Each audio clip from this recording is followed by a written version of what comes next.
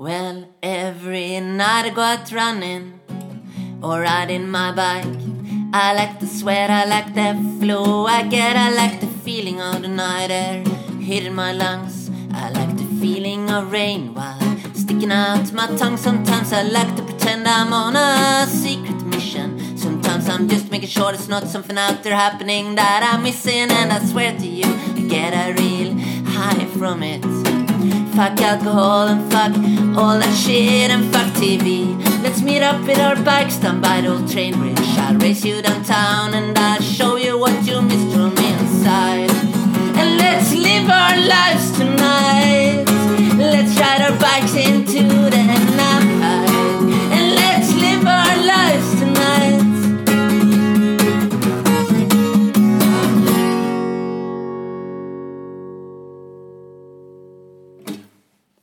And we're on.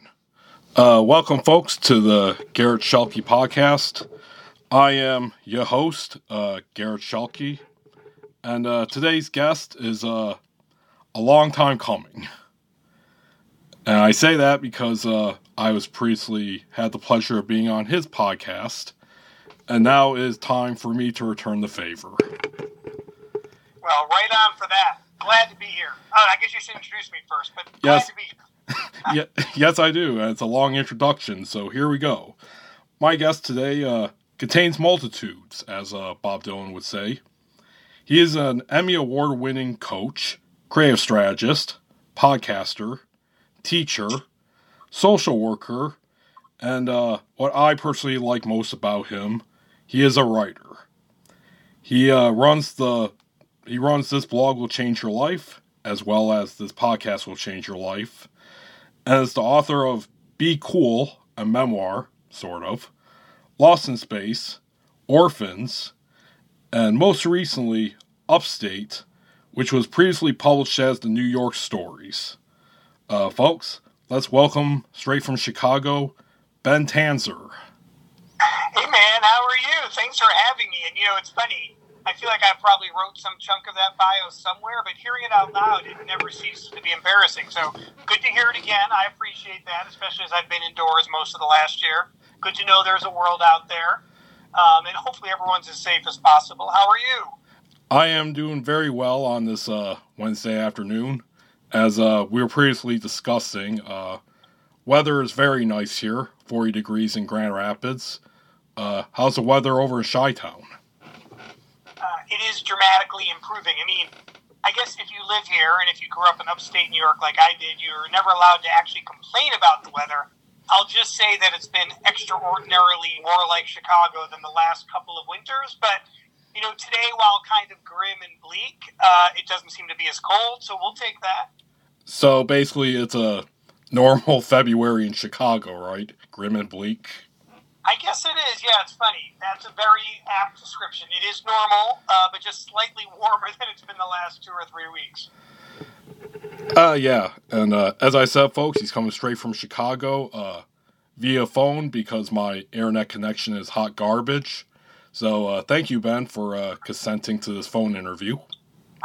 Dude, I'm thrilled you asked. Of course, now I just have to implore you to title this episode Hot Garbage, because that'll put a huge smile on my face. I might just do that, my friend. You know me, I like to please.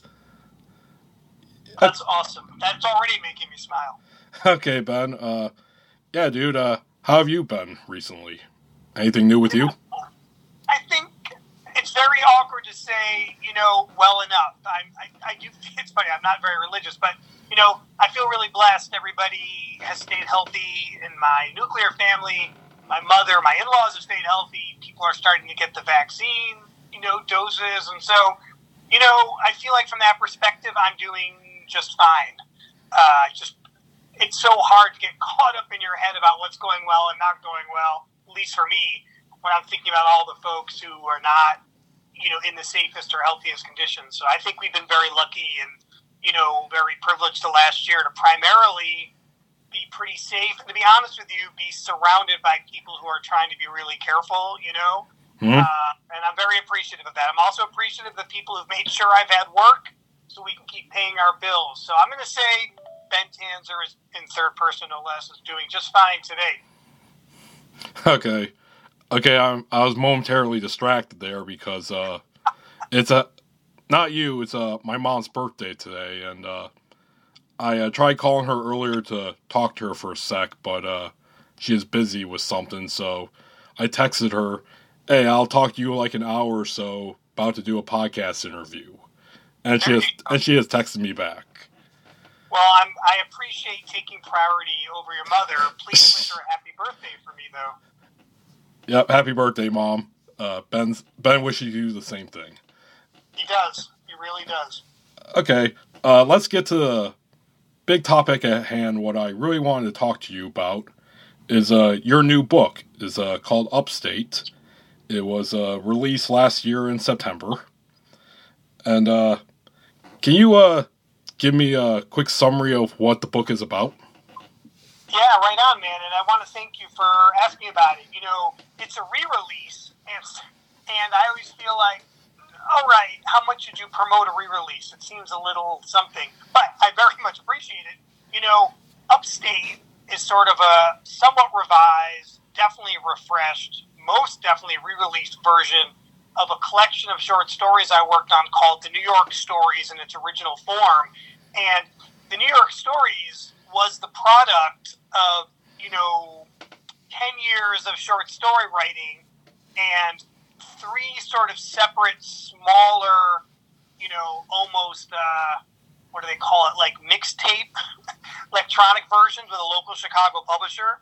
Mm-hmm. 3 collections over 10 years. I mean, I very consciously was writing stories that were interconnected with characters and sort of focused on the same fictional town, modeled on my upstate New York town, and did a collection of stories, maybe 10 or so.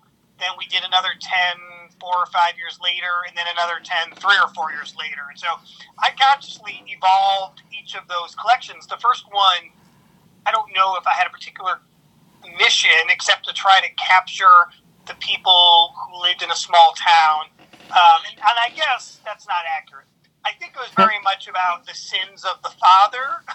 Here I am sounding biblical, but I was very interested in sort of what that looks like for the children and families. And I'm doing sort of the metaphorical father, but also literally fathers and how they may have behaved in this collection. And then the second collection, I had this idea that I would write about sort of the chickens coming home to roost, so what happened to those characters in the first story? What happened to those fathers, their families, those protagonists? And then the third collection, and I can describe this more in a moment if you want, was really about what would it look like if a huge storm hit that town and sort of the flood. The town was flooded, right? And all those sins were kind of washed away and cleansed. And it really took on, I guess I'll make this joke now again, 30 seconds later, more biblical proportions over time, though that was never the aspiration. The aspiration was always telling the stories of people, I know, grew up with, hang out with, and it became these 30 stories. And then that publisher, which is a great publisher, Chicago Center for Literature and Photography, they went defunct. And, honestly, and this is for all the writers out there, I asked that publisher if I could have my rights back. This is about a year and a half ago, and he was very gracious. No reason not to be, but very gracious. And I really wanted that book out in the world, and so I connected with another local publisher, Tortoise, who does terrific work, but also is very interested in helping sort of revive, refresh defunct books by some really big authors, bigger than me, authors I admire, Billy Lombardo, Christine Sneed. And so I reached out. I know that publisher, and I said, hey, are you interested in keeping that theme alive, saving books? And he did. He wanted to. So we spent a chunk of time prior to and leading into the pandemic sort of revisiting all those stories. And here we are today talking about it. All right. Well, folks, if you want the full bio of Ben, you can visit his website, which I believe is tanzerben.com. Yes, that's correct. Yeah, but let's go a little bit into your background, though. Sure. As I've known you, you've lived in Chicago, but did you previously live in New York? Yeah, so I grew up in upstate New York, really central New York. I have been corrected over the years, even by family and friends. So I grew up in central New York, where my parents, who were from the Bronx and other places, ended up. Went to college in central New York. So I grew up in Binghamton, went to SUNY Albany. Now, what do they call it now? Albany, which is a state school there. And, woke up one morning, looked out the window. This is going to be a theme of this show, Garrett. It was very dreary. It's always dreary in upstate New York. And I looked out the window. I was a couple of months from graduation, and I just thought, I'm going to have to try something different. Like, this is not working. And so I decided on the spot that I was going to move out to the Bay Area, San Francisco, Oakland, Ooh. Berkeley. It just seemed like that's what one might do if they were trying to get as far away from where they were as possible. It also seemed like that's where people went. They went west. Go west, young man. Pardon? Go west, young man. Exactly. It was like Manifest Destiny, or the narcissistic version. Anyway, so about a month after graduation, I drove to California. And a friend of mine, an old college classmate, roommate, drinking buddy, he had a similar idea for himself. And even though, and I really like this guy, especially now, even though he's probably the last person I would have driven cross-country with at the time, we drove cross-country, had a great time, went out there, was out in the Bay Area for about 2 years, great time to be there, 1990 to 92, sort of pre-dot-com, pre-money. We lived like kings and queens, with low-paying jobs. That's possible now. And then I moved to New York City, where I had spent enormous chunks of my childhood. My grandmother lived in New York. My parents were from New York. And so it seemed like a natural evolution.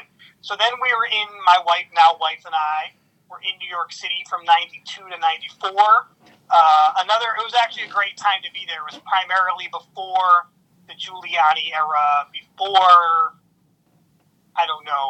they cleaned it up, though I'm not saying that necessarily in a positive fashion. I mean, I've heard plenty of good stories about pre-cleanup era New York. Yeah, I mean, it was great. We loved living there. And again, New York was another place, you could still live there cheaply when we lived there. I mean, our apartment was a scary thing, but, and then, which I'm happy to talk about too, but. Was it like the movie Taxi Driver? Dude, not quite on that level. But, okay. The apartment itself was small, very hard to keep clean, endlessly overrun with cockroaches. Our neighbor, which is a little bit like Taxi Driver, actually, our neighbor was absolutely terrifying, and he blew up his apartment at one point. There are stories from that building. I mean, even the small stories. I remember there was a guy who lived upstairs from us, a young guy. I got talking to him one day on the elevator. New York was friendlier then. Anyway, this guy and I, are we allowed to talk about drugs on this show? Are my children going to listen? Anyway. Absolutely. Say whatever you want. Use whatever language. This is a free speech zone, my friend. That's right. Of course it is. Well, the funny part is, and this really dates me terribly, somehow this guy and I got talking about the Doors, and I do love the Doors. I'm sorry. It makes me sound really old. Anyway, he was really excited about this live CD. How he and I got in this conversation is beyond me, but he's like, you got to come over and listen to the Doors. So I did, and he had a ton of weed, and we smoked for hours and hours, which, you can do when you don't have children. And then I never saw the guy again. And then about 5 years later, I'm in New York City on the train, and the guy's sitting across from me, and I was visiting. We were already living in Chicago. And I looked at the guy, the old neighbor, and he goes, "Hey, man, you still live in the neighborhood?" Because I was actually on the train that passed through our old neighborhood. And I said, "No, I've been living in Chicago for several years. What are you doing?" He goes, "I just got out of prison." I go, "No kidding." And he goes, yeah, just was running drugs internationally, got caught in Italy. Internationally. And I was like, no kidding. He was I'll just never forget this. He was so calm about it. Anyway, that was the kind of building we lived in back then. And then I always wanted to live in Chicago.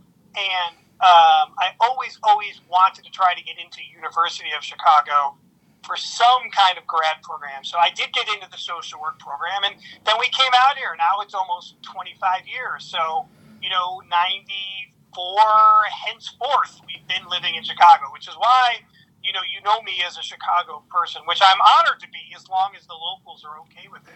Yeah, what attracted you to Chicago over New York? At the time, especially as a younger person, I had a fascination with like seeing and living in every big city I could. So again, I had spent a ton of my childhood in New York City. I'd also spent 2 summers as a young teenager, living in Los Angeles, which this is during the 80s. It was just the fucking bomb to be there then. And I'm dating myself again, but I had a real city thing. I had a real public transportation thing. I loved San Francisco. I really loved New York. And I just thought, how many cities can we live in? How many places can we go? And Chicago had this, it's just funny because if you live on the coasts, which I have, Chicago doesn't necessarily have an allure, but it really did for me. Plus, my mother had gone to University of Chicago for undergrad in the 1950s. And in San Francisco, I had been friends with a woman who had gone to Chicago in the early, same time I was in college, late 80s. And, they're both big influences on me at the time, my mom and this woman I was friends with, and they both loved Chicago so much. So it just really took on an incredible allure. And I did have this little fascination, which I totally gacked, that in the 90s, maybe we would move from one big city to another every 2 years for the whole decade. But then we stalled out here. We got jobs. We had a good time. All of a sudden, we had children. Like, all of a sudden, this entire life emerged. Then we never got out. I don't think I've seen you in person since we did our interview for your podcast, or should I say, I begged you to be on your podcast. Some long lines of like, "Hey, bro, I'm gonna be in Chicago for an entire week. Can I please be on your podcast?" That may have been the pitch, but dude, that was great. I was already a fan of you and your writing, and honestly, oh, thank you. Besides being a fan of yours, like, it has been one of my rules of thumb, which isn't to say I don't drop the ball, that if someone's excited to be on the show, I want them to be on the show. So this, by the way, shouldn't sound like I am denigrating our exchange. Like, I've almost never said no to anyone. And certainly if we're friends, I consider us friends. It is very funny. Like, there's nothing precious about it. If you write, if you're excited, man, I want to make that work. So, I was thrilled you reached out. But yeah. I'm also really glad it worked out as well as it did. That was a great interview. You're part of one of my favorite sub-themes of this podcast, Will Change Your Life. We did the walk and talk, right? So we were way down in the loop, and we walked all the way up to my neighborhood. Yeah, I was about that. Solid hour conversation. It was rock star. Yeah, I wanted to ask then, I guess without giving away where you live, do you live in Chicago proper or somewhere out in the suburbs? Yeah, no, I guess it is Chicago proper. No, we're like downtowners for sure. I mean, I really love cities.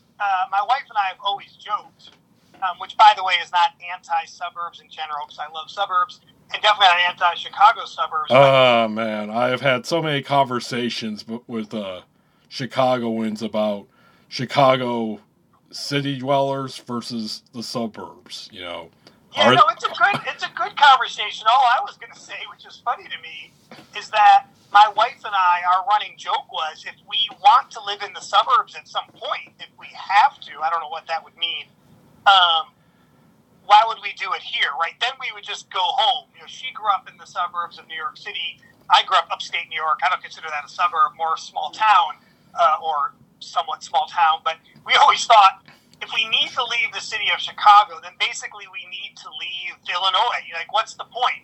We might as well be closer to our family. The benefit was living as we do, downtown, right off the lake, near Lincoln Park. And, it's really funny because we are the worst we're the worst kind of New Yorkers in lots of ways. But one of the funny things about moving here is, even though we lived in New York while it was still reasonably cheap to live there, we got here, we found an apartment twice the size, 500 times cleaner and cheaper, and just cheaper.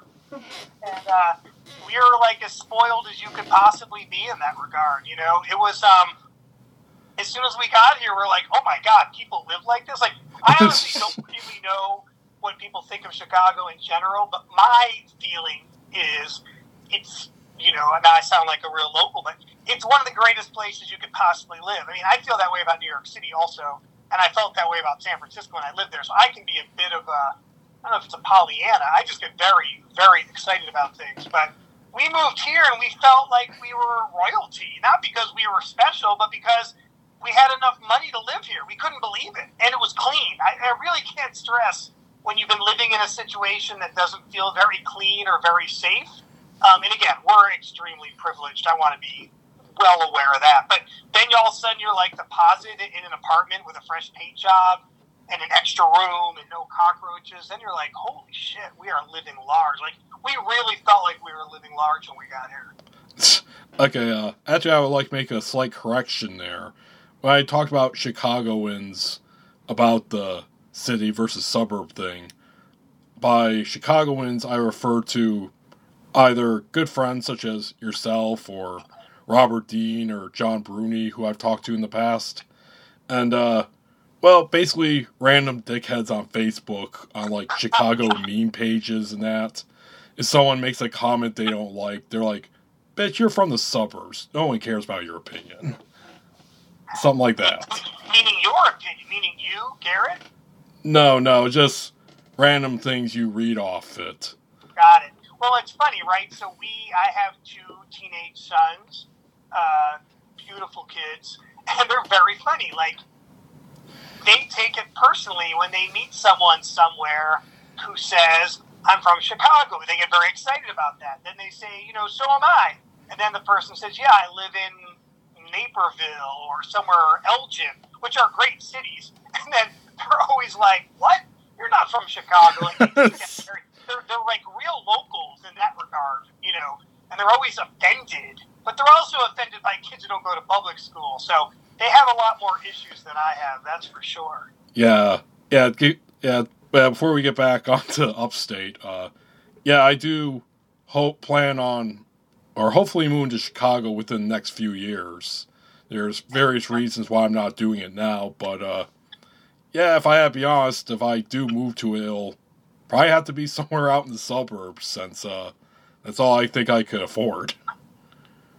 Yeah, I mean, again, I have had this odd luck, or timing, that I keep moving to places when they're not that expensive yet, where you can find, places to live. And so we've done that consistently. It's also possible that I have spent most of my adult life overpaying for housing because my expenses are pretty low otherwise. It'd be that way sometimes.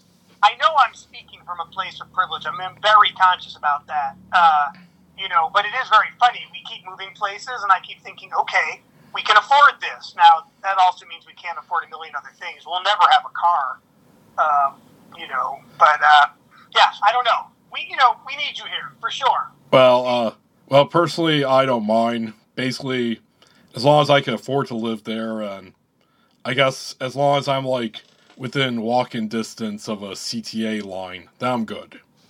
Oh, yeah. It's... that again is the beauty of a city, a big city. If they have good public transportation, you can be most anywhere and get most anywhere pretty quickly. Again, we lived here for 25 years. We've never owned a car, and we get all over the place, as do my children. You get on the train, you get on the bus, you get on the metro, and it's fine. You figure it out. Some things take longer, but it's one way we've been able to do this. That's a very charitable way of putting it. Well, I do like to be charitable. You know that. Yeah. Quick shout out to the blog CTA Fails. Love that blog. I am not familiar enough with it. Clearly, I am a Pollyanna. I'll send you a link. It's hilarious. But let's get back to the book. All right, it's please. Upstate. It's a republication, new title, new publisher, and I believe when I read the description, there's a new foreword in it. Yeah, so the publisher, who I love, let's give a shout out to not just Tortoise Books, but the publisher himself, Jerry Brennan, who's an awesome guy, who I was friendly with before. I think he's a great editor, has a great sense of, style and art, but he got very excited about the book. He had gone to West Point and had spent a night, and this is great, he had spent a night for one reason or another in a bar in upstate New York. And so as far as he was concerned, it was the greatest place he'd ever been. And, I write a lot about those towns and those bars. And so upstate is filled with people sitting in bars. And I just think, the stories really spoke to him, even though he wasn't local. So he wrote a great foreword about his appreciation for the book, which I very much appreciate. And then, in particular, this night that he got to spend in a bar, which I love. Because, whatever bar it was, I've been in it 20,000 times. All right. And is this your first work that you've republished? That is a good question. I think that's mostly a yes, but sort of a both and. I mean, there was a book, my debut novel, Lucky Man. That publisher may be defunct too, but that was a long time ago. There was another publisher I worked with later, Artistically Declined Press. I did a book with them, You Can Make Him Like You. And that sounds very familiar, that publisher. Oh, they're terrific. Ryan W. Bradley was behind it, Paula Bomer. They did a bunch of great books, really was thrilled and remained thrilled to have connected with them when I did. They asked if they could reissue Lucky Man as sort of like a tribute to their favorite authors. So it was a re-release. I don't know if it was I don't know if it was needed as much as they thought it'd be fun. And I was like, yeah, of course, give Lucky Man more attention. So that one came back out. Otherwise, no other re-releases yet. But I'm always open to it. You probably know this as well as to a bunch of your listeners. I mean, I've been really blessed with cool small publishers and mid-sized publishers, but they really do go defunct all the time. Yes. So New York Stories, Chicago Center for Literature and Photography went defunct, and right after that, Dock Street Press went defunct, who put out Be Cool. So at some point, I've been sort of holding off, really pushing it. Be Cool's going to need another home as well. It's just out there in the world, and that's not good, because it's not really out there in the world. I love that book. Of course, you know this as well. We're very protective of our books. Yeah, and, Lucky Man. More like Unlucky Man. Yeah, it'll need a home at some point, for sure.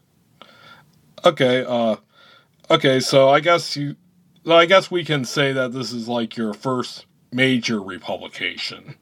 Oh yeah, for sure. Absolutely. Yeah. How does it feel to do so? Republish a book. It's really, it's really fun. What I will say, and I'm a little bit older than you, so I also don't know if this is middle age. I'm certainly was always attached to these stories. It was really enjoyable. It was enjoyable because Tortoise is great. It was enjoyable because it's fun, as you know, to be in the mix of getting books out. But I will say, this may happen with other books. I don't know. But it was very emotional, too. Like, I felt nostalgic for those stories and the people in those stories. I was a little embarrassed how often I got sort of choked up as I was editing. It seemed... I don't know. Actually, I'm not embarrassed. I guess I was embarrassed by not being embarrassed, but I was like, wow, what the?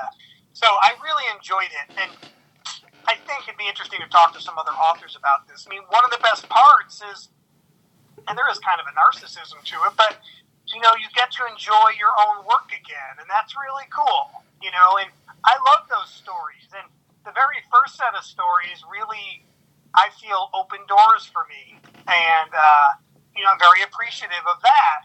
And so to go back and see those stories and see those characters and revisit them, I also am very susceptible. And now I'm a parent of teenagers. I'm very susceptible for the issues, that teens run into, and always was. And, I worked as a social worker for years around issues of child abuse, neglect, sexual abuse. And so I feel very... not the right word is, but I'm very sensitive to what teens go through, have to work through, have to struggle with, and that's certainly an ongoing sub-theme of those stories, right? Mm-hmm. How do teenagers cope? How do they communicate? What are they dealing with? It's not a YA book. I'd love to write a good YA book, young adult book, but it is very much a book about how we cope and how we grow up, and I'll always be intrigued by that. So in this case, it is being intrigued by one's own work, which is a little obnoxious, but really fun. It was really fun. Okay, and very quickly, how different would you say that Upstate differs from the New York stories? Like not significantly at all. You know, it's funny when you refresh something like that. Not that the stories are so epic they can't be touched, right? Everything can be touched. But what you see with a new publisher is that there's certain words they don't like as much, or phrasing they're uncomfortable with. They may think about grammar differently. So I don't know that anybody would read it and think, wow, this is so different.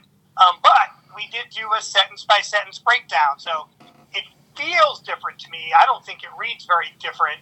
But again, it's also preferences. And if a publisher or an editor feels strongly about something and I don't, I rarely haggle with them over let's fix this or fix that. So Jerry, very thoughtful comments, maybe one or two things I said, no, I know that feels right to you, but it feels off to me. But really, it's little things, a colon versus semicolon, a certain word versus another word. And people who know me, and both personally, professionally, like, I don't spell very well. I'm not very good with grammar. So, for real, I feel you, brother.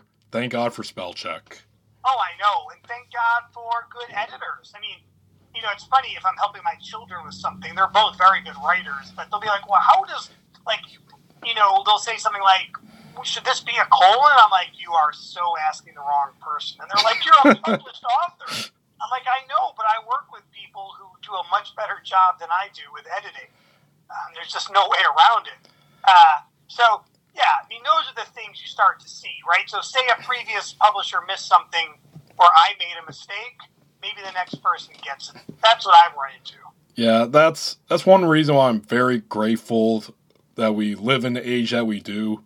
Despite, a lot of my nostalgia for the past, say the 60s or the Beat Generation or any of that, it's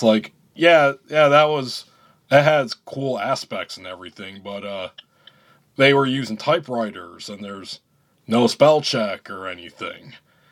If I went that way, I don't think I'd be less published than I am now.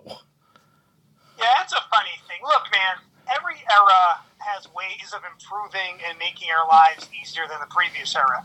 It doesn't mean things are better. It definitely means things are easier. There's all sorts of eras I'd love to have been around for. It would have been awesome to live in New York City in the 70s, and I spent a lot of time in New York City in the 70s, or to be there in the early 80s when I was still in high school, the art scene and all that.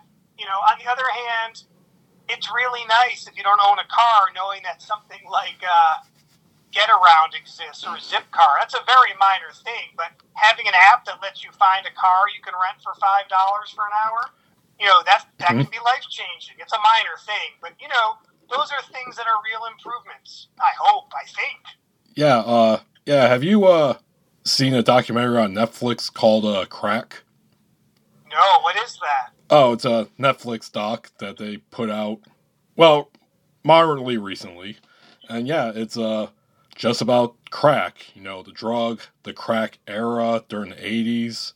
New York is a big focus. That is when we lived in New York during the crack era. We lived on 96th and West End, and on 94th, so 2 blocks south of us, almost like literally just if you could walk through those blocks, there was an entire low-rise building, and the entire building was a crack den where they were making crack. The whole building had been taken over by some group making crack. Yeah, and that was all day. It felt like it was right out of the movies or something. But you were just like, we're going to avoid that part of the block. Yeah. Not that anything ever happened. It was very safe and quiet. But I had a friend at 95th, it's like 1 block behind us, or south of us, and 1 block south of him was like an entire building they were using to make crack. Which I don't say lightly. It wasn't funny. I was a caseworker back then, and a lot of the kids I worked with, a lot of the families I worked with, they were struggling with and destroyed by crack. So there's nothing funny about it. But man, New York City during that era was really something. I had a friend who was a psychiatrist, and he said they had designed like an assessment that they would use with children and families to sort of get a handle on mental health and other issues.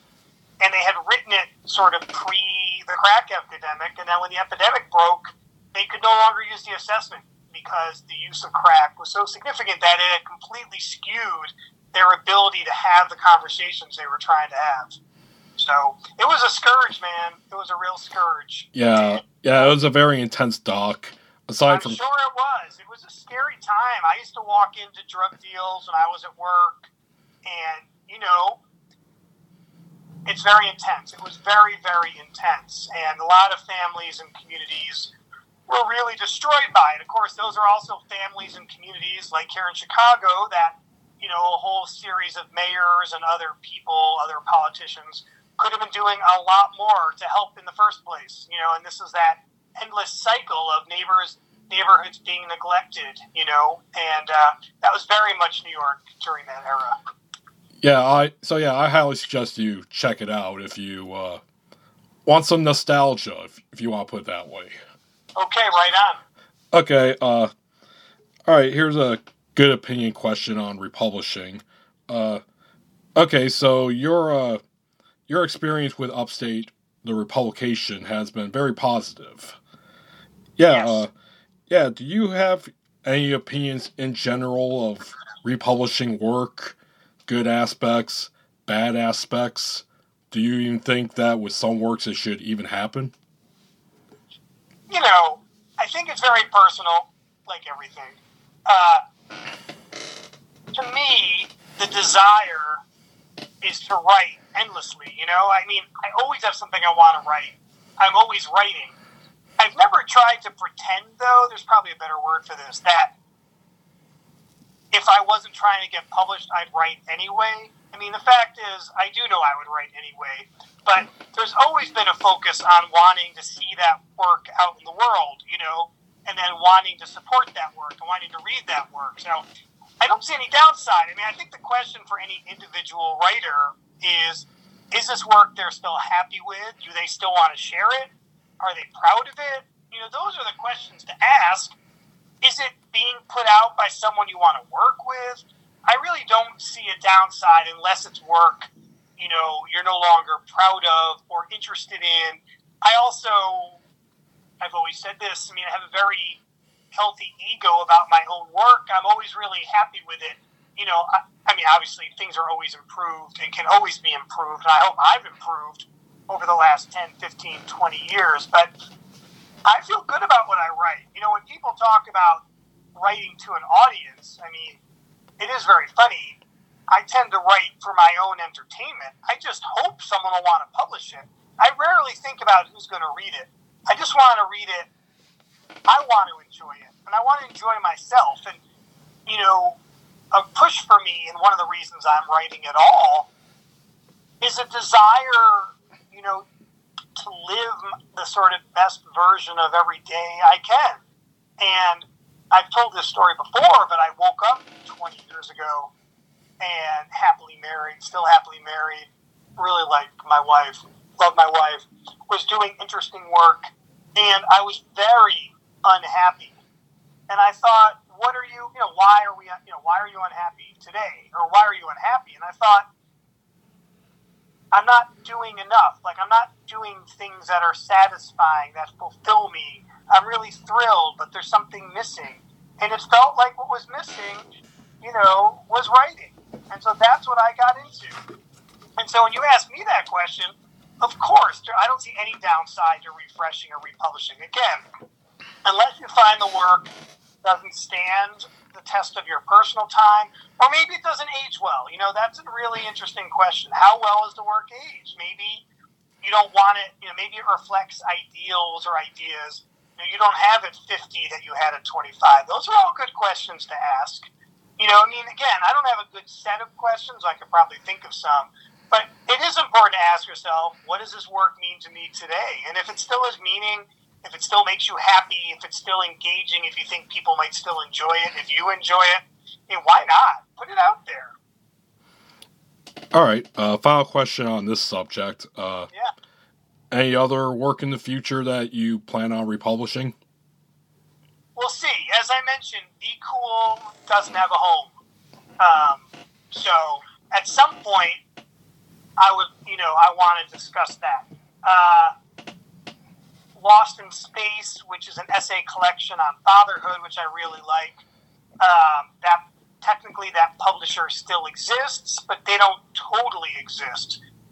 I'd like to get that out there. I have the tension also that some of the work I've done that people like hasn't been widely marketed, and so might there be a chance to get a bigger audience? So I would be open to discussing most of those books, depending on who was interested in what we were talking about.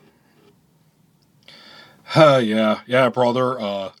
I must say that's kind of one reason why I've been sticking to self-publishing these past few years. I mean, for one, most of what I've been publishing is my Godin series, which is a superhero genre, pulp genre, which in the grand scheme of publishing, whether it's big or indie, isn't very popular to begin with. Very niche. So, that and, just everything that you described with, small indie publishers, especially when, they go defunct, or, there's problems with, promotions, or, just some really bad stuff that's too numerous to get into. It's one reason why I've stuck to self-publishing all these years. I'm still very open about it, but, I see a lot of this stuff, including, everything you just described, and it's all like, I think I'll stick to publishing this through Lulu. Yeah, it's funny. To me, the most important thing is that whatever level of control, of happiness, of reach that you're seeking, that's figuring out the publishing model that works for you is most important. And self-publishing gives people, a lot of control, and you get to reap the benefits and beat yourself up if there are mistakes. And there's a lot of power in that. And I'm a big supporter of people feeling like they've got some mastery and control over their life. So, if that's working for you, that's awesome. I'm currently helping a guy, an author, who self-published his debut, get the book out in the world. And, we're getting it out there. And that was the path he chose. It's a terrific book. I'll give it a plug. Memories Live Here. And I'm thrilled that I can help him get that out in the world. He'll decide, I guess, down the road if that's, like you, the path he wants to stay on. I don't know. It's funny because you mentioned free speech or whatever. I'm certainly a live and let live person in general. If no one's getting harmed, that's always been my rule. If no one's getting harmed, you should definitely do your thing. And of course, with publishing, if you're self-publishing, then the only person you're probably harming is yourself anyway. So that's important, man. It's important. It's really important to have a sense of control. It's very hard to feel like any one of us is in control, especially during a pandemic. So I ask everybody, what do you need? What do you need from your day? How do you get there? Okay, two things I want to point out. One, the whole free speech thing is just a joke by me. It's mostly me satirizing a lot of right-wing, alt-right people who always say, this is a free speech zone, blah, blah, blah. I know. That kind of bullshit. And I must confess, too, another reason why I love self-publishing is, you may not know this until now, but I am an absolutely paranoid control freak who has to have control of his work at all times. Well, there you go. There you go. It's out there. Everyone knows. Well, perfect. And, look, I've always said, too, this is not an original thought. Free speech is awesome. It doesn't give you the right to be an asshole. But again, that's my rule of thumb. How abusive is anyone going to be? That, to me, is ultimately the criteria for what we're allowed to say or do. And if you're a control freak, sure, maybe you want to, understand that better. I certainly am. But self-publishing, then, is perfect for you, right? Oh, yeah. Well, to the right, at least, free speech is more like, hey, I want to stay on Twitter and call this celebrity I don't like a bunch of slurs. I can't even relate to that. Yeah, whereas when you and I do talk about free speech, it's more like, hey, I got this book of really great stories, and some of the content may be objectionable to some people, but I still think it's worth putting out into the world.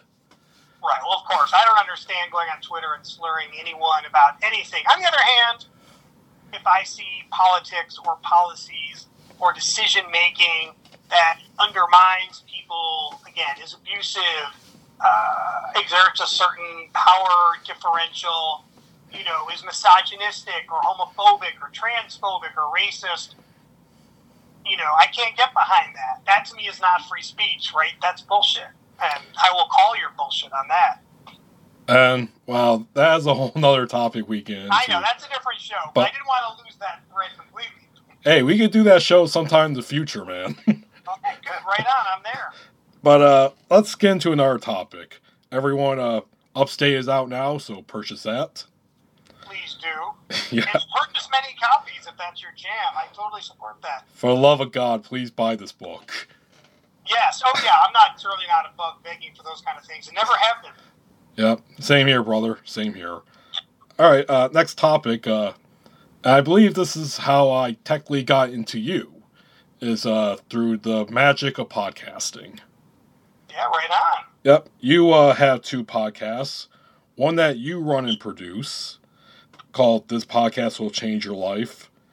Another one which you produce and co-host, I believe, correct?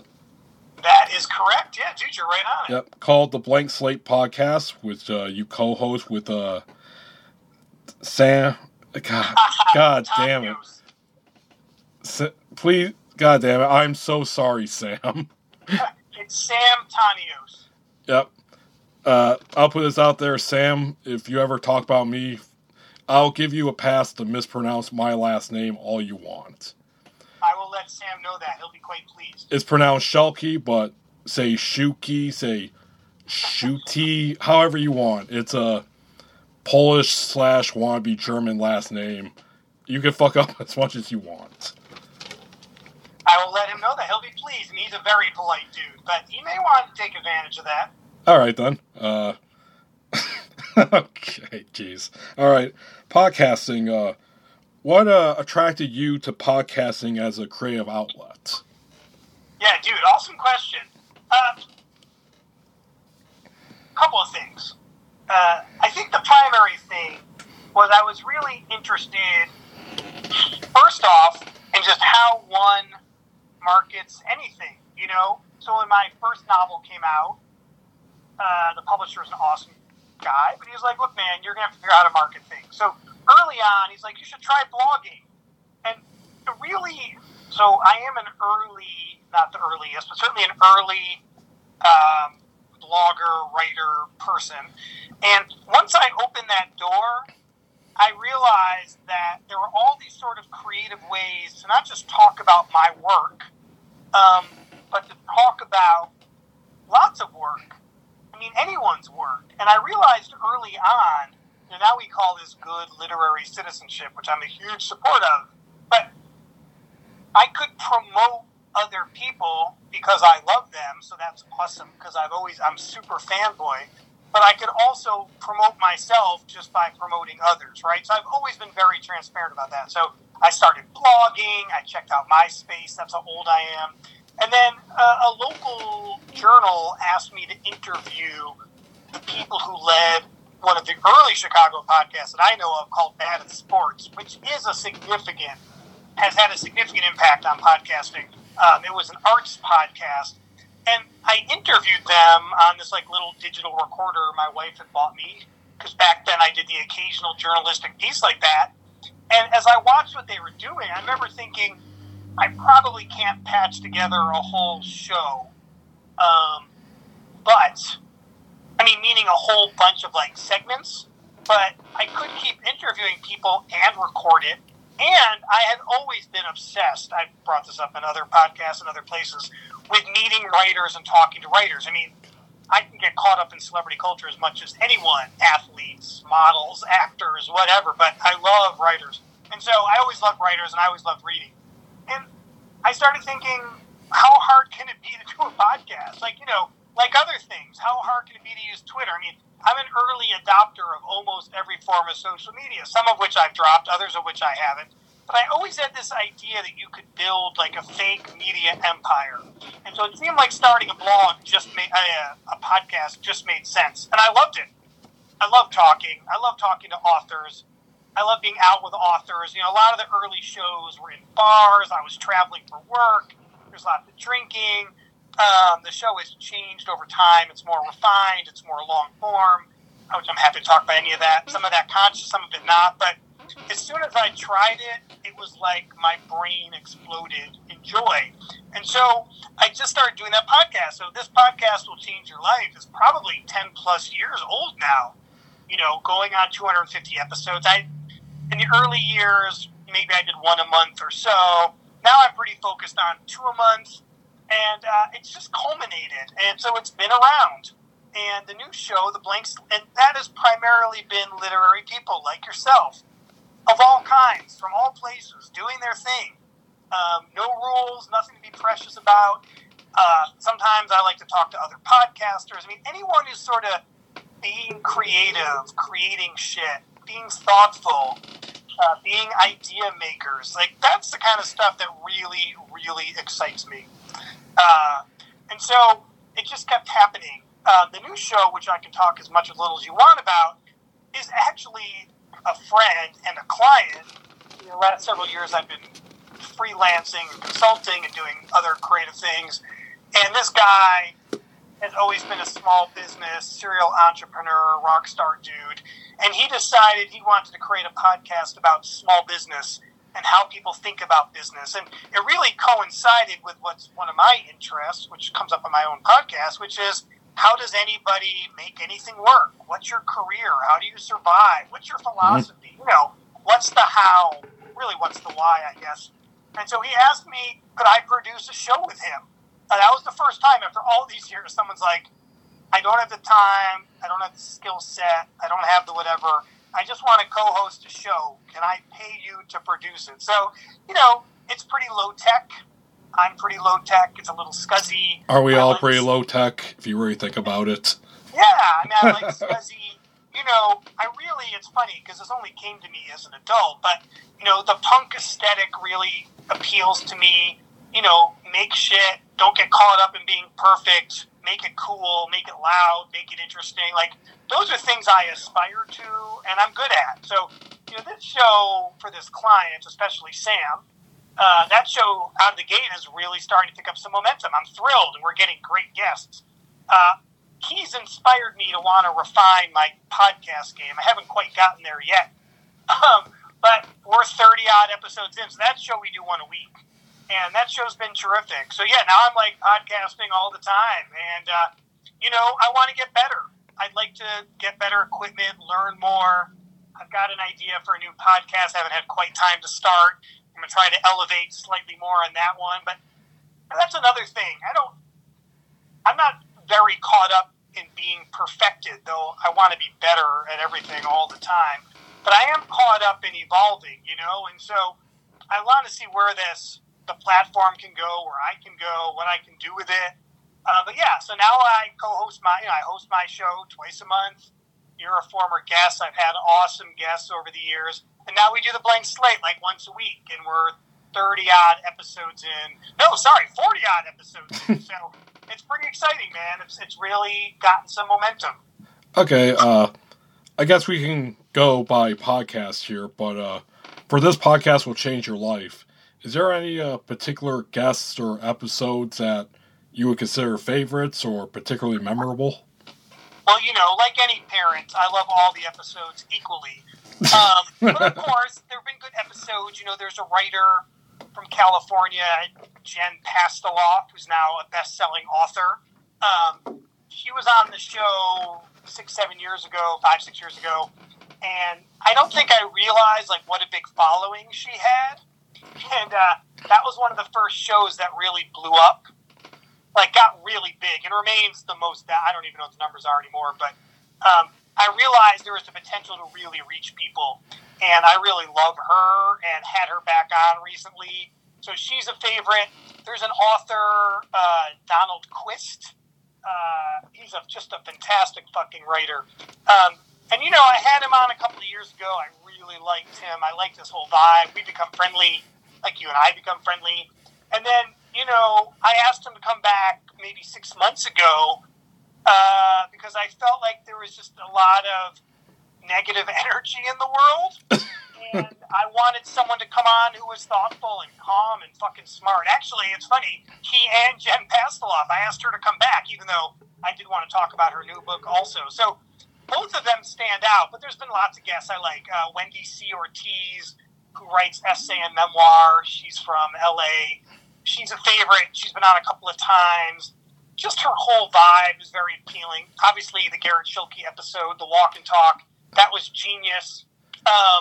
The very first Walk and Talk I ever did was with Scott McClanahan, the great writer, Scott McClanahan. Yeah, that confirms it for me right there, because I was trying to think of, like, the first episode of the podcast I listened to, and, yeah, I'm pretty sure it was that one. That episode was great, and it was funny.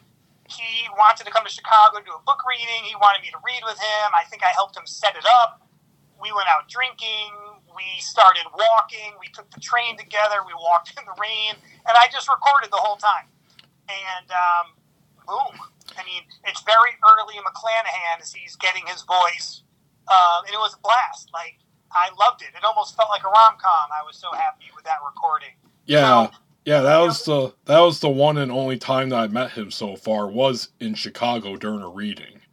I don't think it was the one, because I don't remember you being there, so I don't think it was the one that you're talking about, but yeah, that's when I met him. You know, we talked. I asked him, I think, about what book if it was going to be on Kindle or something. Yeah, nice dude.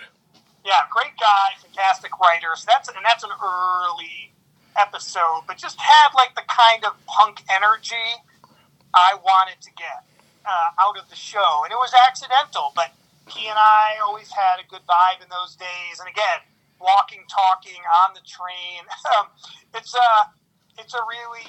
a really special episode. You know, there's been more recent episodes.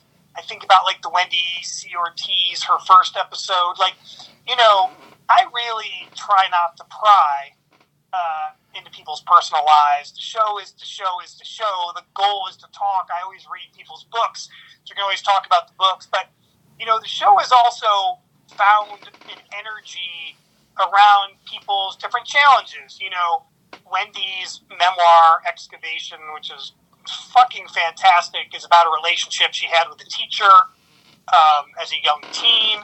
Like, I didn't look for people to talk about what I thought were important issues, social justice. But that episode, you know, I want to talk about her book, so we had to talk. And I realized that when and where I could, it would be interesting for people to talk about, you know, interesting things, their challenges with mental health, their challenges with drugs or alcohol. And so I don't go looking for that, but there's been some really great episodes because people have wanted to talk about those things. And I'm interested, you know. I'm interested in what you have to write. I'm interested in your childhood. I'm not particularly interested in craft, so I love to talk about craft. It's not that kind of show. I mean, it can be, right? It can be, but it doesn't have to be. And so those shows stand out. Zoe Zalbrod, who lives here in Evanston, who wrote a terrific memoir about sexual abuse, you know, that was a really important episode to me. She's frank. She's transparent. That's an issue I care about. I was thrilled. I mean, she and I are friendly, but I was thrilled she wanted to talk about that stuff on the show. So anyway, I feel like I've been very, very lucky, and there are lots of really, really good episodes and lots of interesting people. I mean, dude, look, you get to do a show. You're doing a show now. Like, it will always feel like a blessing to me. That's for sure. All right, how about Blank Slate podcast? Any episodes stand out to you there? Yeah, right on. Thanks for asking. So there's been a bunch of really great episodes. There's a woman who is actually also a client of mine, but her name is Sherry Frey, Frey. I think I pronounce it wrong all the time. She's probably Sherry Fry. Just ahead of, you know, she's very focused on self-care and, you know, female empowerment, and it was just a very touching episode to me, hearing her talk about her work and how it's evolved. That was a great episode. Earlier this week, we talked to a guy named Jim Bennett. who is just super. He's the most recent episode. Just like super inspiring dude. Spoke to a guy, actually, I mean, it's coincidental, but a guy named Jeff Bennett. That episode is really fun because Jeff Bennett is a guy I've known since elementary school. And he runs a business. He's grown. He's still in central New York. And he's just a very and the way I remember him is we were kids, but very thoughtful, very forthright, very chill. That episode really popped. We've had a lot of very, very good episodes. What's funny is we may or may not even talk about someone's business, but we're very interested in how people think about the business and how they think about the world, and that has proved, endlessly interesting. So certainly both of the Bennett episodes, as I mentioned, Sherry Fry, that was a very interesting episode. There's a bunch. And we've been very, very lucky with that show so far. I mean, lucky, I'm chasing people down. I'm doing prep calls. We're doing all the stuff producers do. But we've really produced some really great episodes with some very interesting people. All right. That's great to hear, man. I'm glad that you're doing very good on the podcasting here. And, best of luck, too, on your next podcast. Well, thank you, sir. Yeah, that's a mystery one, but only for a moment, not to be cute. But Okay. Unless I can actually get my brain turned on, I don't even want to talk about it out loud. But I am planning something totally different in the coming months, if I can literally carve it out of my head. Oh, very nice. All right, final topic here, man, and I could tell from when we were messaging, this is the topic you were really looking forward to talking about. Very excited. I could feel it coming out from the screen. COVID. You ready, buddy? Oh, yeah, dude. I could talk COVID all day if you want. I have very strong feelings about COVID. Let it go, man. Is there a Let question, it go. Yeah, I do, actually. And this is a throwback because last year I did my first ever 2-part series called The COVID Life, where I called up previous guests and asked them about how their life has been since the pandemic started. So, I'll ask you the very first question that I asked them. You ready? Yep. It's one of my favorites. When did you realize that COVID was gonna be a bad thing? Like, did you have an oh shit moment? Oh, absolutely. And this is going to sound super obnoxious, I'm guessing, to some. I would say early, almost immediately, March 2020. As soon as Anthony Fauci, this part's coincidental, but as soon as he said, look, if people are willing to, and I know this is sometime in early March, as soon as he said, if people are listening, I want you to stay at home, that was all it took for me. I am, and I say this unabashedly, though it could sound very dick in certain circumstances, like, I'm a rules follower, so as punk as I want to be, I follow the rules. But you're a very good boy, Ben. I'm a very big believer in science, and I spent years doing prevention work and focused on data and best practice and evidence-based work. I ran a huge grant for 8 years in partnership with the CDC. So, I'm a true believer in science. You don't have to hit me over the head.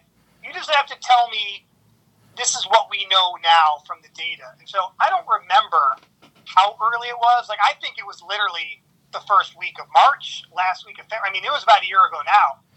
Dr. Fauci came on. He said, look, I just need all of you minimally to shut down for 5 weeks, which people barely did. And my wife and I listened, and I said, let's shut down for 5 weeks. And my kids didn't go back to school. We didn't leave the house.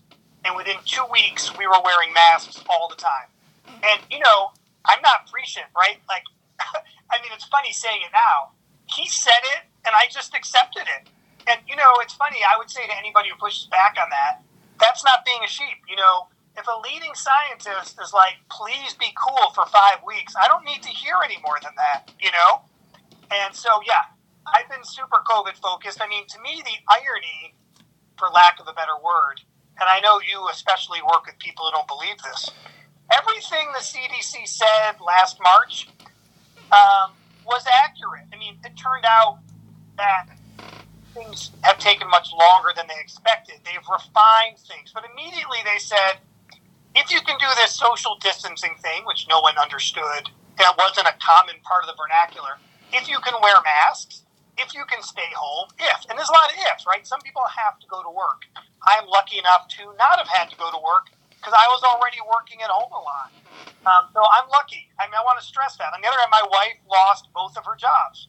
So she was not lucky. My kids are not lucky. They had to stop going to school. One of them did not get to have a senior graduation. One of them didn't have an 8th grade graduation. On the other hand, they're both healthy, and a lot of kids aren't. So I was in from the first week we were told to be in.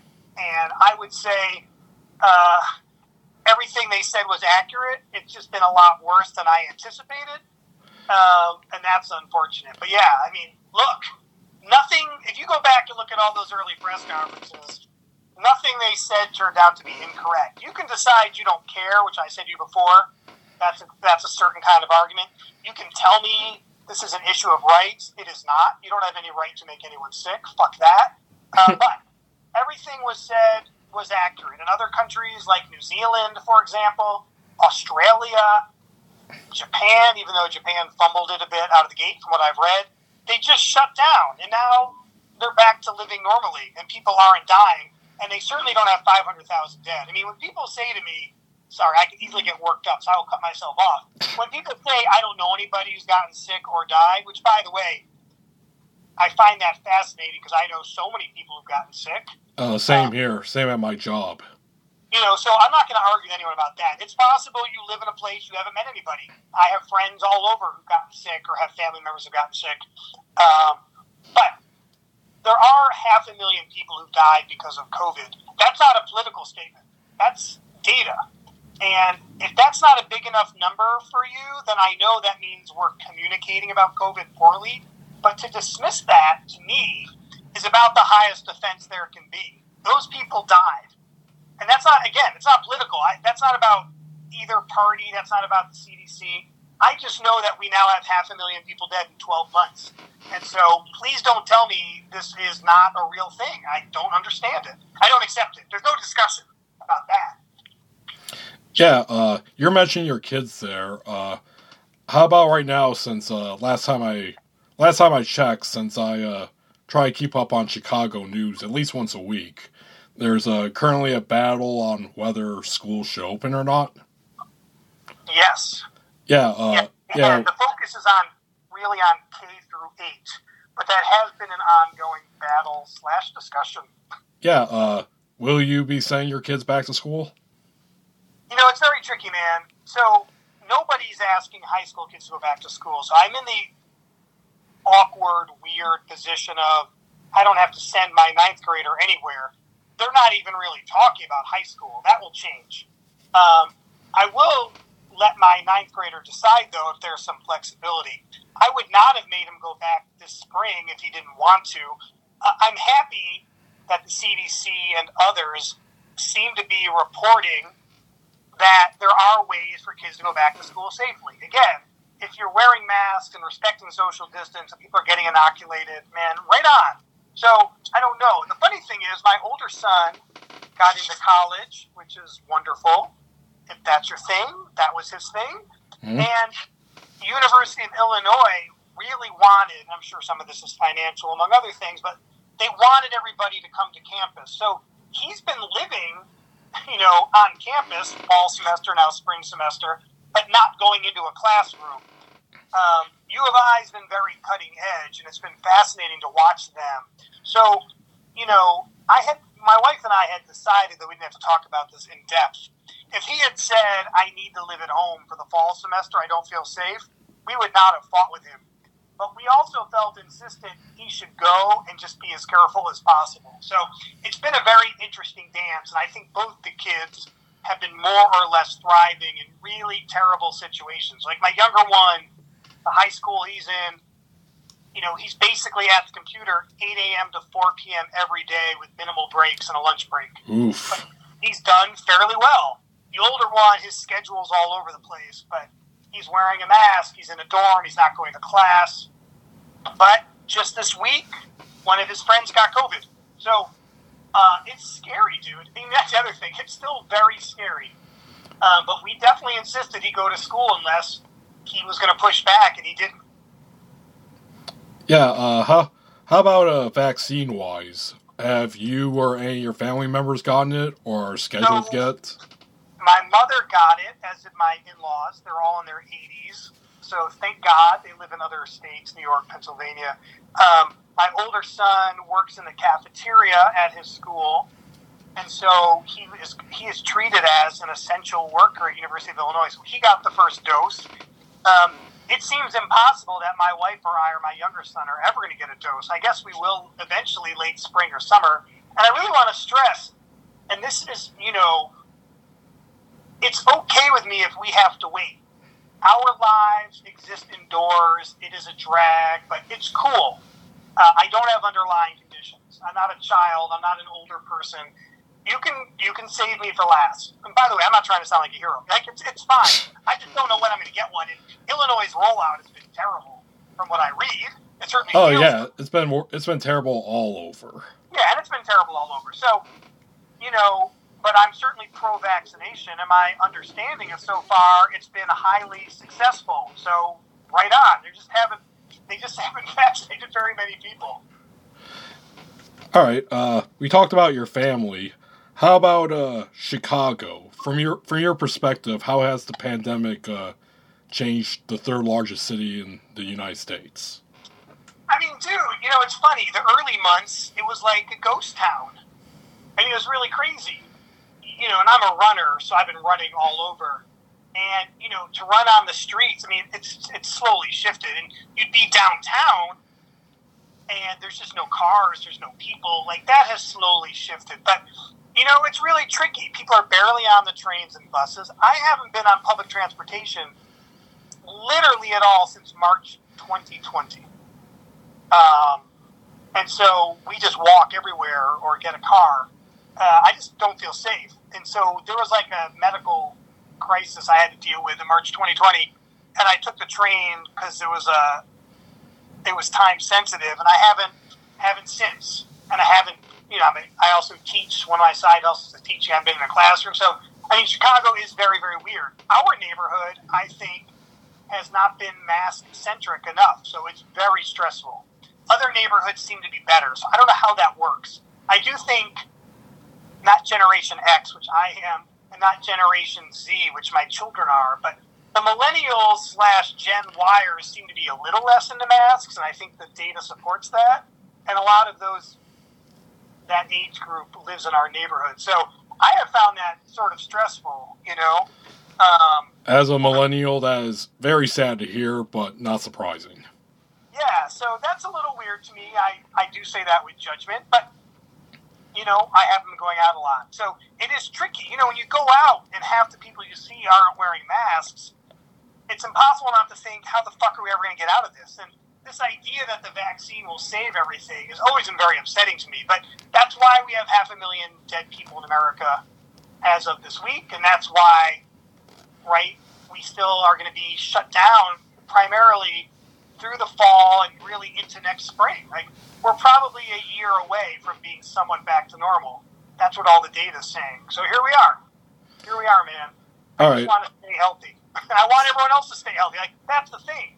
This is something I'm not very narcissistic about. I want everybody to be healthy. It's fucking scary. If people don't think it's scary, I don't understand what they're reading or not reading. All right, and if you have an opinion, how do you think the mayor of Chicago, Lori Lightfoot, has done? It's so painful. Someone tweeted the other day, politicians who've been much better than I would have expected. Governor Pritzker. And Governor Pritzker has been great. Politicians who've been less good than I expected. Lori Lightfoot. She doesn't quite seem ready for prime time. I hate that. I really like her. And I like her brusque style. I think she's really smart. It doesn't feel like she's been up to the task. Now, one thing I would say, though, is, and I would say this about most politicians, clearly other countries will prove this wrong, most people were not really sure how to handle an epidemic. So I'm willing to, give the mayor a little room there. I think most mayors don't really know how to handle protests, and certainly riots. Oh boy, yeah. Funny you should bring that up because I think there was a recent report that said Lightfoot was funneling money that would be used for COVID into the Chicago police. Well, that's a whole other thing, right? So she shifted or redirected money that was for COVID relief. So, when you redirect money, that means people who had problems getting work, with rent, with groceries, they weren't getting money that should have been going to them. So there is a level of mismanagement that makes me sad. I don't know that I'm totally schooled enough to sound as smart as I'd like to about it, but she has not totally felt ready for prime time. I didn't think Rahm was up to the job either. Well, pandemic aside, from what I've observed from Lightfoot, and basically when I got into Chicago, when I started visiting, it was when Rahm Emanuel was mayor. So him and Lightfoot are like the two mayors I'm most well known of. It seems like Lightfoot, along with Emanuel and Daley, and like past ones like Daley, they all kind of seem to follow the same pattern of mismanagement, fuck-ups, and seemingly hating the public school system. Yeah, I mean, it's funny, dude.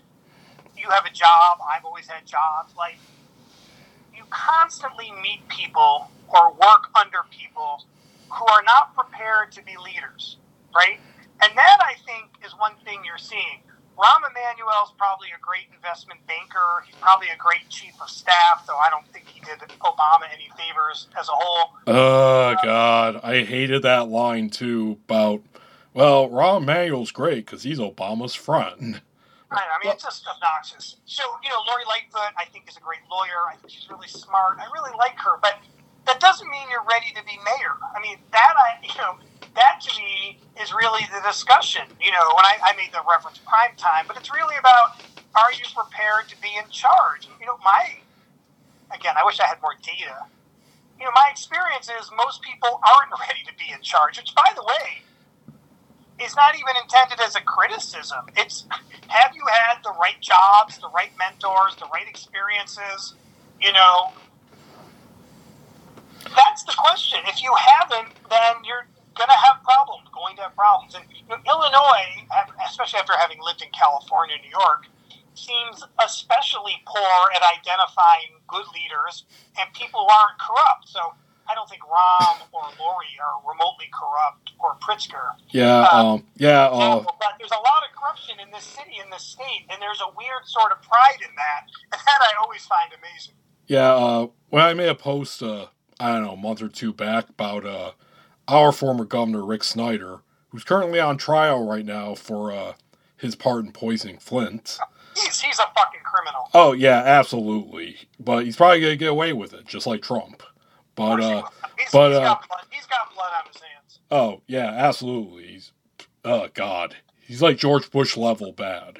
But one thing that fellow Chicago writer John Bruni pointed out was that Illinois governors have a tendency to leave office in handcuffs.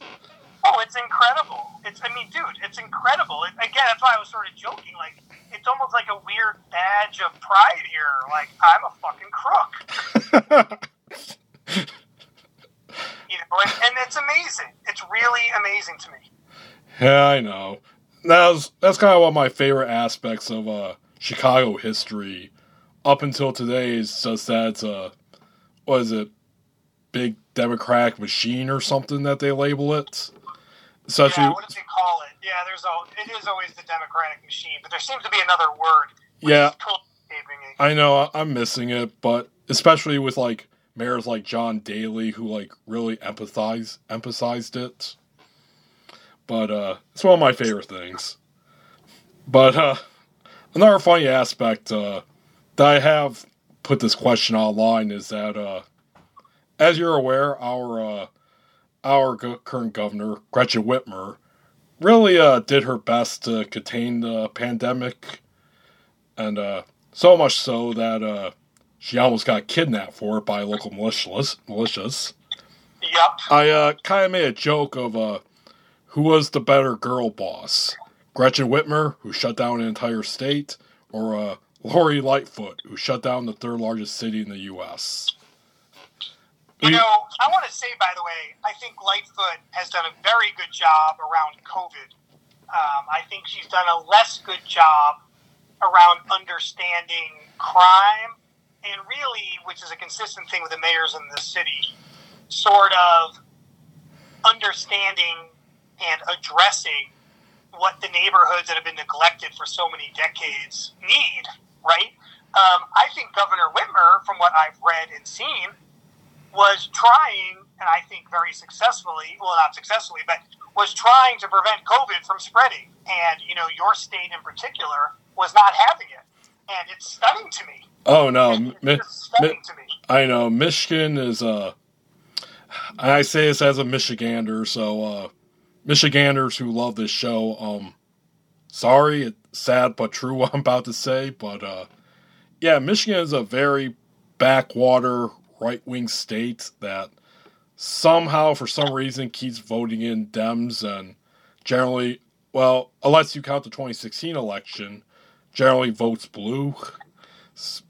And that's why we got so many, you know, militias and white supremacist organizations. Yeah, you guys are definitely fans of your militias there. Oh yeah, we can't get enough of them. Well, and, you know, it's interesting seeing Merrick Garland speak, who I really admire and have always admired, but again, I'm going to the science. I'm not going to my emotions, which I will be happy to go to also. But if there's a bigger issue in this country than white nationalism and domestic terrorism, I don't know what there is. I mean, there are lots of issues, including COVID and other inequalities from race to gender. But Jesus, domestic terrorism in this country is terrifying and has basically gone, at least outwardly, untouched and I mean, again, I know people are always doing things behind the scenes, and you know, but wow, the country gets a handle on that. You're gonna enjoy this little Michigan factoid. Twice since they had the attempted insurrection, M Live, which is like our big media conglomerate here, makes up, you know, the biggest papers like the Grand Rapids Press and whatnot.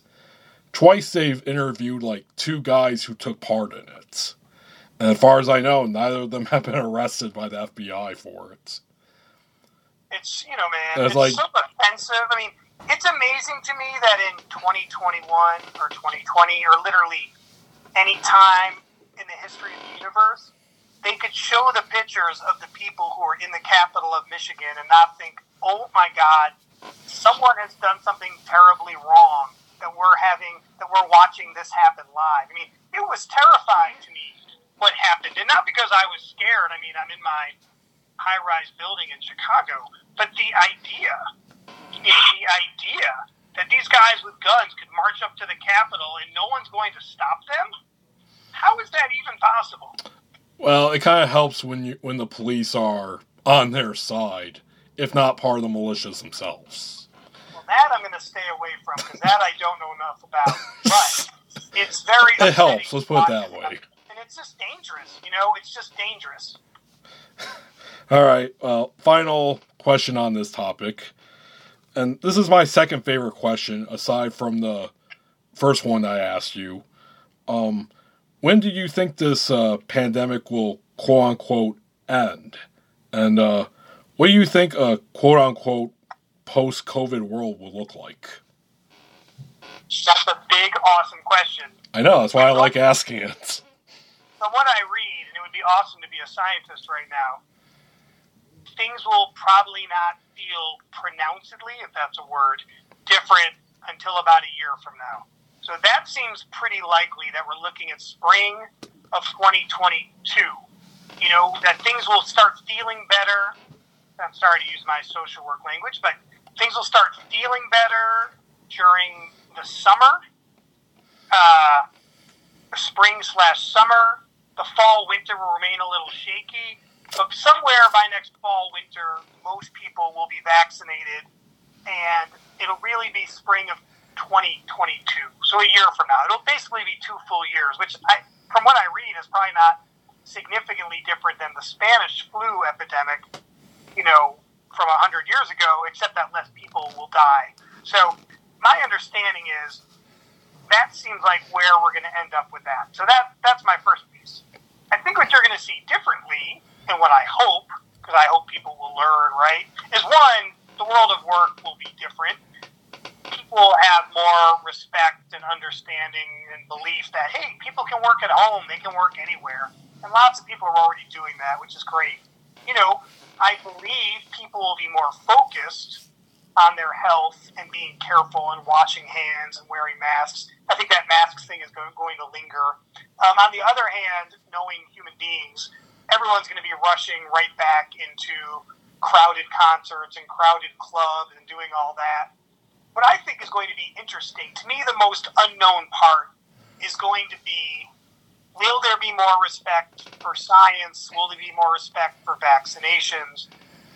That's the part that remains unknown. There's a lot of people who want to push back on those things, and I don't really understand it. I understand elements of it, but that's unfortunate. But I do think work will look different, and school will look different. I do believe that there'll also be a lot of things we'll just jump back into, and somewhere in the middle, I think there really will be a question of, do we trust scientists? Do we trust politicians? And I think that remains open to interpretation. All right, I agree with a lot of that, and here's some what I would add to it. I think there will be more tighter government control, especially with surveillance, because seeing how the activities from 2020 throughout up to the insurrection, yeah, it's gonna be bad. George W. Bush level bad Patriot Act kind of stuff. I think there will be that. I think there will be more feuding with China, a quote-unquote Cold War II kind of scenario, since we're going to be pointing fingers at them for probably all time now about this. You caused this virus. Right. And, I have to say, I'm always going to push back on the extent, whether not all the information was shared, it's going to be very unfortunate if the universe as a whole can't understand that in the universe of climate change and other steps that countries are unwilling to take, that pandemics may just be a thing of the future anyway. Oh, yeah, I fully agree with that one, too. And, that kills me. I mean, it's just so unthoughtful. And again, whatever people's opinions on China are, this idea that we're just going to hold them responsible for everything because that's so convenient and lazy is really, really unfortunate, because there's a lot of work that needs to be done across the board. Yep, and in regards to COVID, God, as much as I hated the comparison at the beginning, I still do, I think it will become like the flu in a way, where we'll have to get a shot every year for it. I mean, I was kind of hoping at first it would be kind of like these diseases that we've mostly wiped out, like measles or smallpox. It's mostly gone, but then it pops up somewhere in these weird anti-vax communities. But I'm pretty sure now it'll be, especially with how it's mutating, that it'll be something that we're going to deal with technically the rest of our lives. And like the flu shot, we'll have to get a shot for it every year. And like the flu, we kind of already did this in 2020. It'll be like, oh, what's that? You died of COVID? Well, you should have a better immune system. Sorry. That's kind of how I see it, unfortunately. I think there'll be a level of it lingering, and we'll be able to address it. And frankly, the question will be, this would probably be the other comment I have, which ties into my previous response, which is, will we be willing to be better prepared for the next pandemic? Because it would seem there's going to be one. Oh yeah, undoubtedly. And the final one, and I read this in a British tabloid, so there you go, take it for what it is. And I was excited when I first read it, but now I'm not so sure. but it made this bold claim that once COVID is quote-unquote gone, or cured or whatever, that we will become like the Roaring '20s, which, being in isolation and away from people, we will just become completely debaucherous. All the drugs, all the sex, all the dancing, because, hey, we're finally free. Man, we missed this. Let's do more of it. Which I think there'll be an element of that. I mean, and really, I think there's been a huge increase in alcohol and drug use, during the pandemic anyway, at least in the limited pool of people I interact with. But there will be some of that. What I hope, of course, is that it doesn't overwhelm the dialogue around, okay, what are we going to do next and how are we going to prevent this next? Because, I don't think this is going to be an isolated thing and then in 100 years we're going to say, oh my God, there's another pandemic. If climate change is real, which I believe it is, this is all tied together. And I hope we don't party so much that we ignore the fact that we have work to do. But that's me being super preachy. And that may be the way we finish this conversation. But if so, I apologize. Yeah, well, it appeals to me because I like the party and, be hedonistic. But on the other hand, I'm old enough to, think things a little bit more rationally now. But, hey, I guess we'll see what happens. That would seem to be a thing, yes. All right. Well, technically that's the last topic I want to talk to you about, but there's one last thing that I want to quickly go about. And I thought about this when we were talking about Chicago as a whole. Like I said, you live in Chicago, and it's technically the middle of winter. Have you, in your neighborhood, ever had to deal with the phenomenon known as dibs? Oh man, I knew you were going there as soon as you wrote it.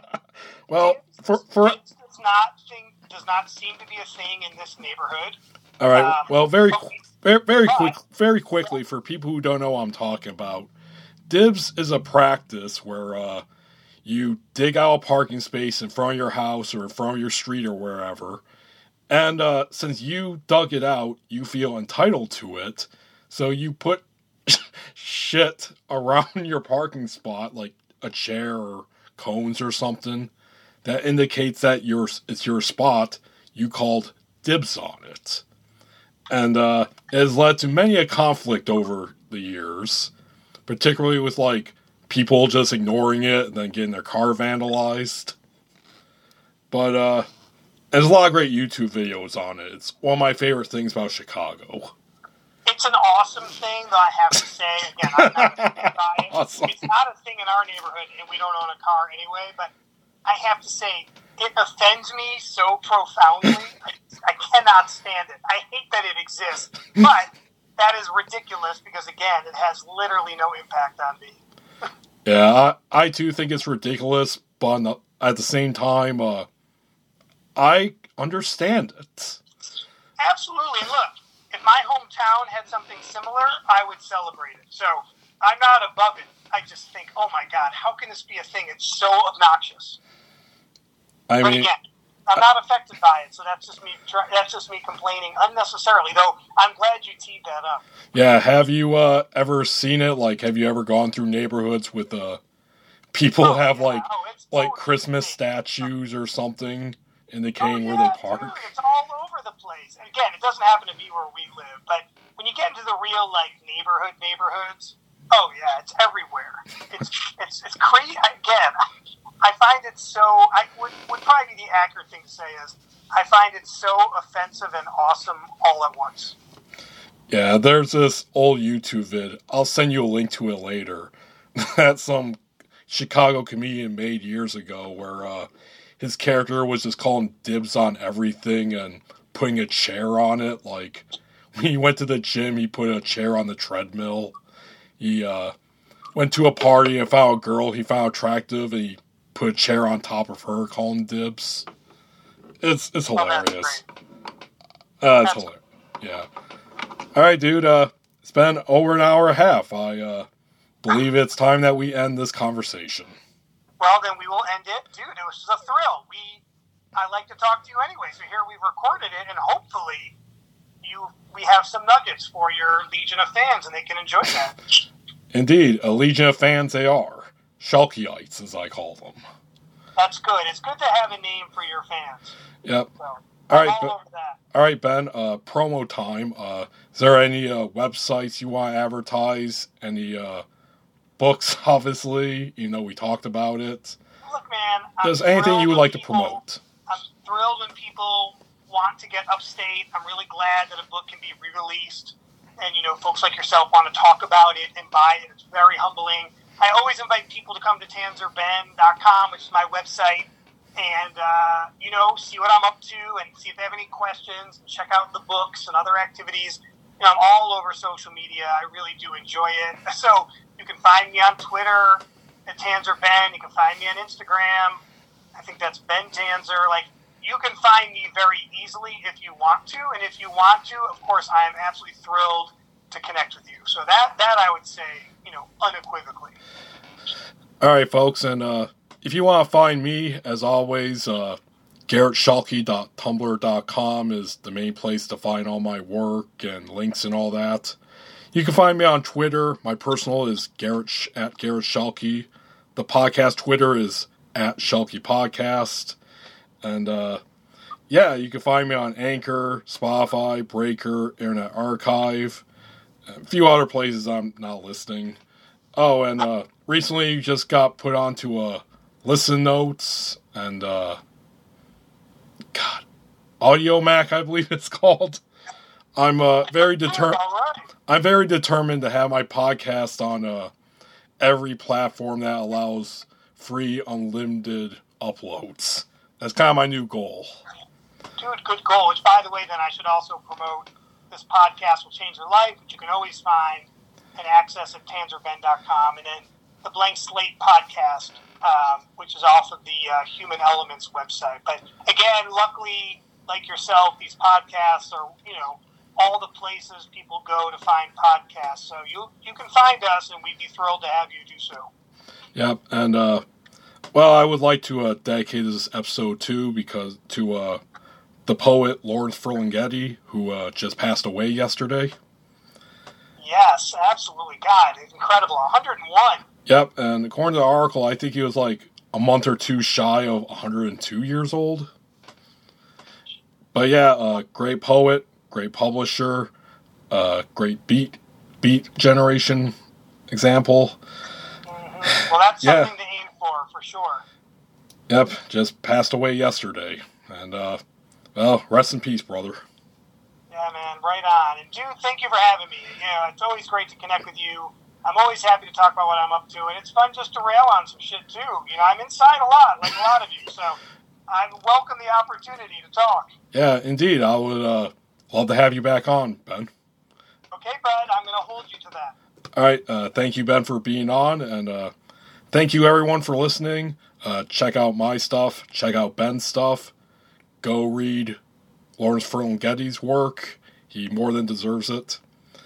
And that's the end of this podcast. Here is the outro song.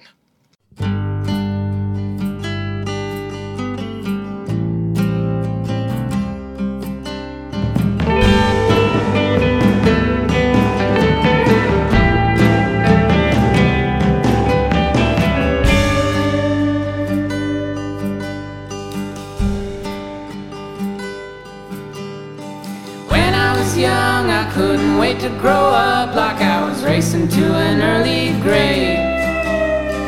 Now that I'm older, got the world on my shoulders, all I wish is that I could have stayed. My mother told me I could be what I wanted if I'd only get my ass out of bed. Well, mama, I'm trying just as best as I can to do some living here before I'm dead. And all that I know I got a ways to go before I'm there.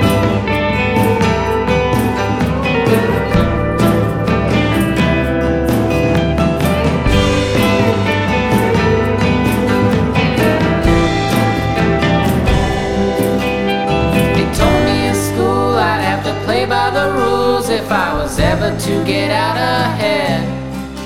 So I played by the rules, and here I sit like a fool, just to try to keep myself well fed. And all I wanna do is move to the country and start a new life with you. We could have a garden, maybe 1 or 2 daughters, and raise a couple chickens too. Or we could grow old, just like in the stories told when we were young.